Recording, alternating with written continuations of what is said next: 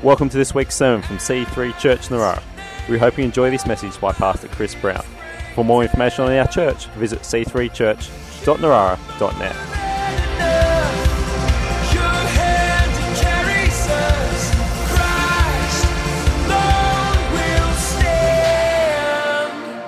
I just want to just come around God's word and tell you a couple of good things. Father, we pray, we thank you, Lord, and we thank you for all the people that we've talked about and appreciated today, but most of all we look to you, Father God, Lord Jesus, Holy Spirit.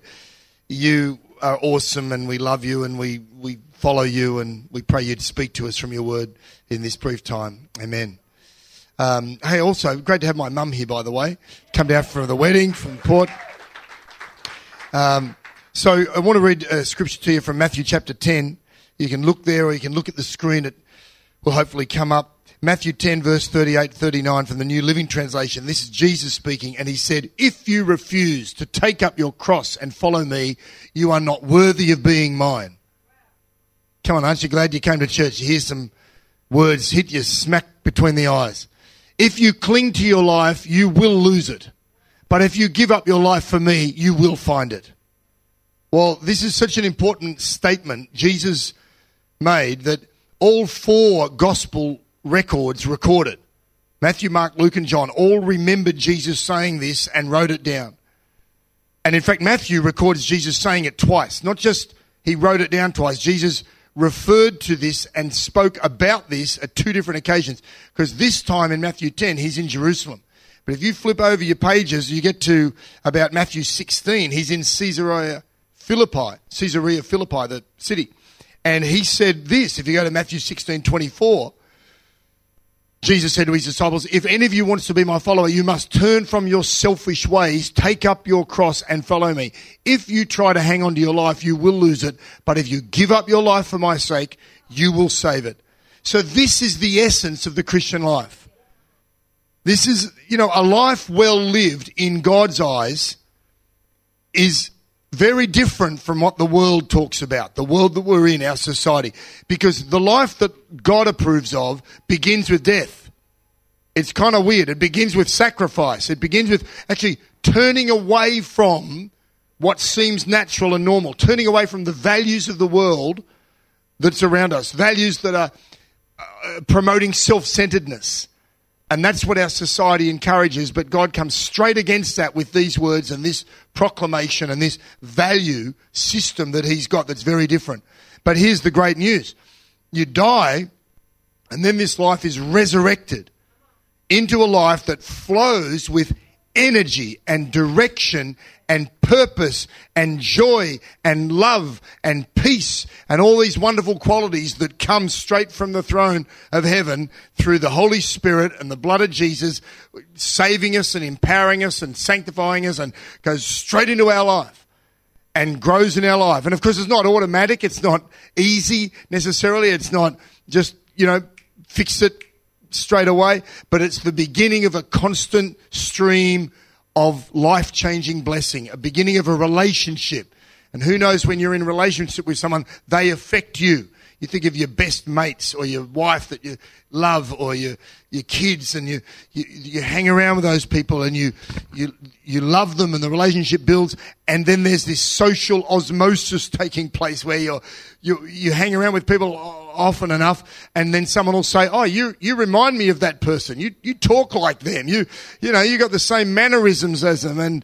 And then that's exactly what happens with us as we walk with the Lord. You start sounding like him and talking like him and feeling and acting like him. And that's the way it should be. And that starts with death. It starts with this sacrifice. And so that's why,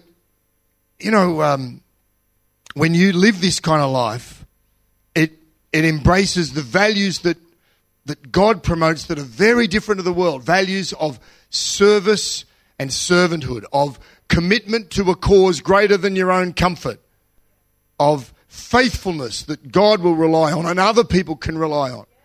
And today we honour people who make those sacrifices, who lives that kind of life, who commits to serve, people who are not just holding on to their life but doing exactly what Jesus said. They're giving it up, and then in doing so you're finding it. You find this life that is incredibly rich, incredibly rewarding.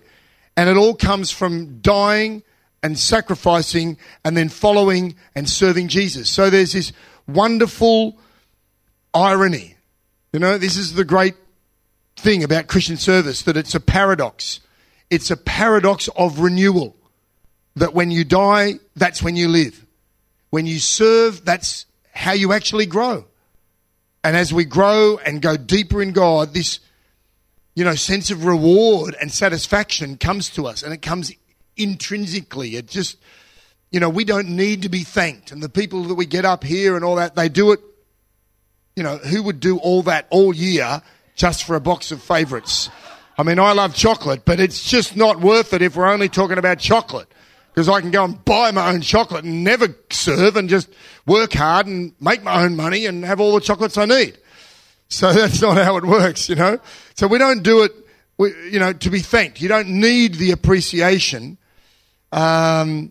which is just as well, because, you just wouldn't do it. Like I said, we don't give up serving if no one notices, or when no one notices, because how many times have you done something in the life of the church or to your neighbours or in your family, or you've given or ministered in such a way and no one saw?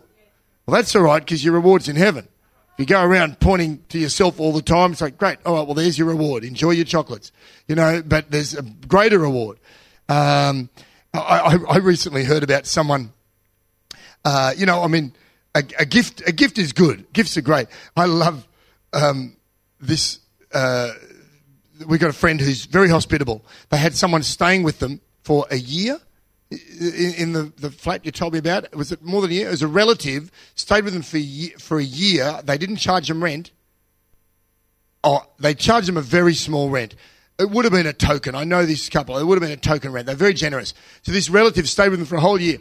And the person was not easy, quite difficult, quite demanding, used everything in the house. They went away. They come back, they just eat all the food and not replenish anything, found their best moisturiser and makeup and all that, and just, thank you, got stuck in, it was really testing, but it's a relative. They're like, okay, And then finally, when the person was going to move on, because they're moving away, they came to them and they said this, they said, thank you for having me. No gift could possibly show how appreciative I am. You see where this is heading? So I have no gift. I think, oh, come on. That's just a bit rich, isn't it? I just know that a gift, there's no gift that could possibly show how much that's weak. Really. You can at least give them some chocolates, So they didn't give them anything. I thought that was funny and sad, at the same time. So we do show appreciation. We do buy people flowers and chocolates, and we give them cards and Christmas presents, Come on, it's fun. It's great. We give you, but external rewards aren't the same as internal or intrinsic reward. And teachers and parents, you know this. When kids are little, you give them all kinds of accolades just because they've done something pretty basic. Wow, you're amazing. Here's your certificate. You didn't kill your brother. Woo, and you tidied your room and whatever. And you've done your chores or something pretty simple. But over time, they're expected to enjoy the feeling of just doing the right thing, of just getting the job done, of just the satisfaction of, well, that's my role in life. I'm not just sucking the life out of others. I'm not just gonna take. I'm gonna give. And in giving, what do you know? It actually feels better than taking. Because someone once said it's more blessed to give than to receive. Oh, that's right. That's Jesus. Unlike the American Express ad that I saw many years ago that quoted it and then said anonymous. It's like, oh, please, I'll tell you who said it. And so Jesus is onto something here. You think God may know how we should live? I got a funny idea that the Creator has a good idea of what I should do with my life. And so when I read this, it's confronting, but I realise, no, if I lean into this, if I really obey what He's saying, I'm going to end up getting blessed. I will find my life in giving it up, losing it, taking up my cross and saying, Lord, use me, send me, I'll do whatever you like, rather than just, I'm just going to do a bit of a deal-making thing here. I've got my salvation. God answers prayer. I like this. I've got a few needs. I've got a shopping list. God, you're going to do this? Yeah, okay. Oh, and what do you want? Oh, Sunday mornings. Well, I'll go on a roster, just a bit. All right. Yeah, and that's a little bit of a deal thing going on in my heart. No, you're better off just laying your life on the altar. Because, God's so gracious, he'll meet you wherever you're at. You can just get your ticket to heaven and say, oh, well, I'm just, yeah. And be rather, let's face it, rather ambivalent towards God. Sadly, I know quite a few Christians, none of you, of course, but I know some Christians who are really pretty apathetic about their faith, about the walk they have with the Lord. And it's very easy in our society, 21st century Australia, you've got to only work just reasonably hard and you can make enough money, and money buys stuff, and you can just caught up in a materialistic, very comfortable kind of busy life and just enjoy all the pleasures of the world. But it's all going to end. Kirk Douglas, Spartacus, 1960. Dimple on the chin, body like a Greek god. Is anyone old enough to remember that movie? He's 100 years old. He's still alive. Good on him. He's still alive. But he's 100 years old. He's not going to be 150. There's a time that comes, and then you got to look back on your life. And, I read a quote of his the other day. He said, Bert's gone. Bert Lancaster, good friend. Some of these, he said, Laurence Olivier, he said, they're all gone. I'm lonely. That was his life. Hollywood, the glory days, back in the 60s, 50s, I was thinking, oh, Kirk, hopefully you're looking forward.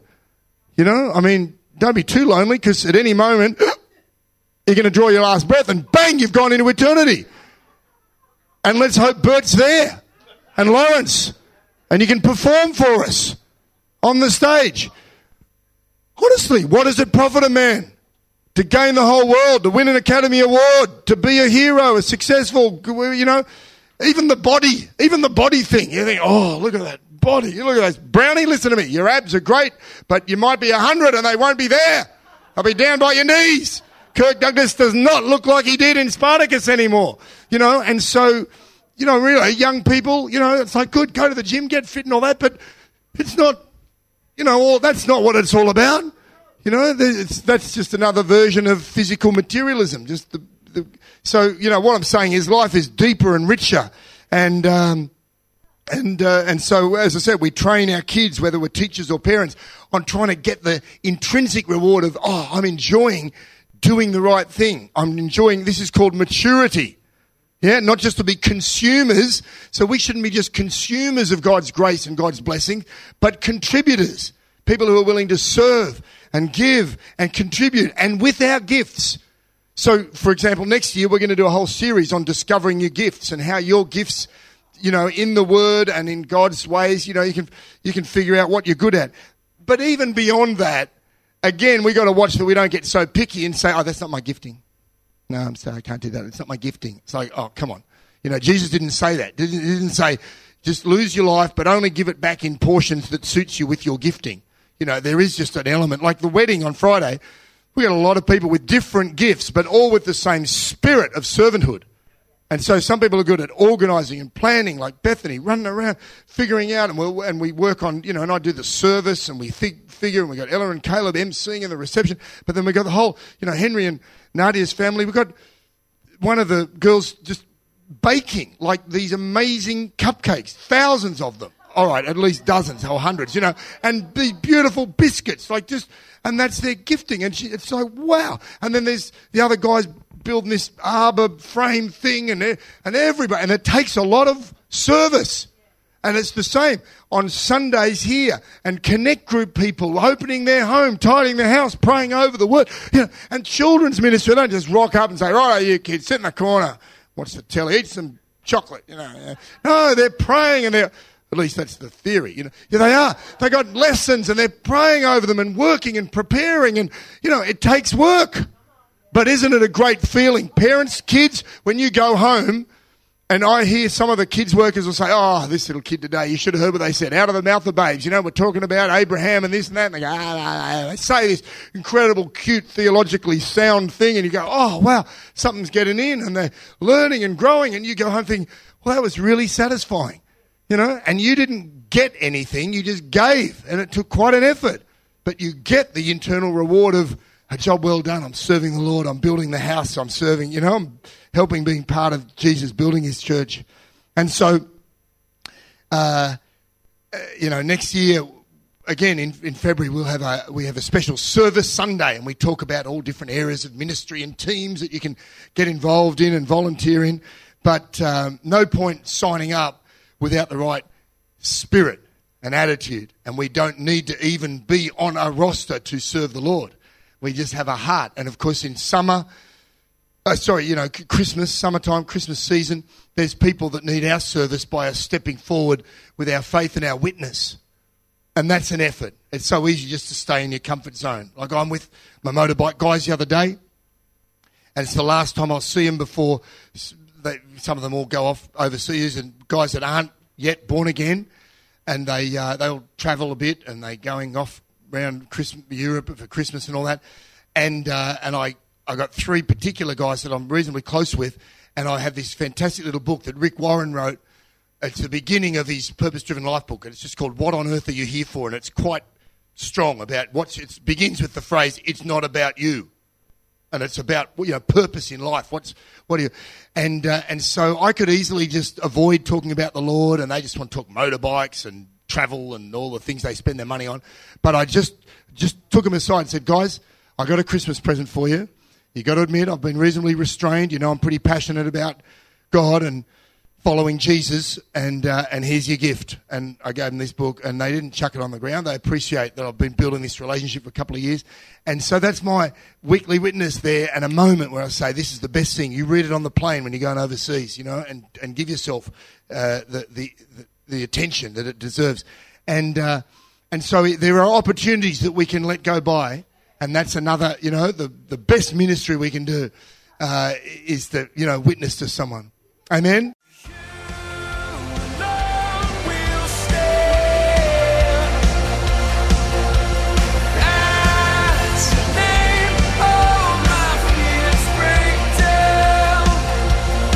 We hope you have enjoyed this week's sermon. For more information or to contact us, visit c3church.narara.net.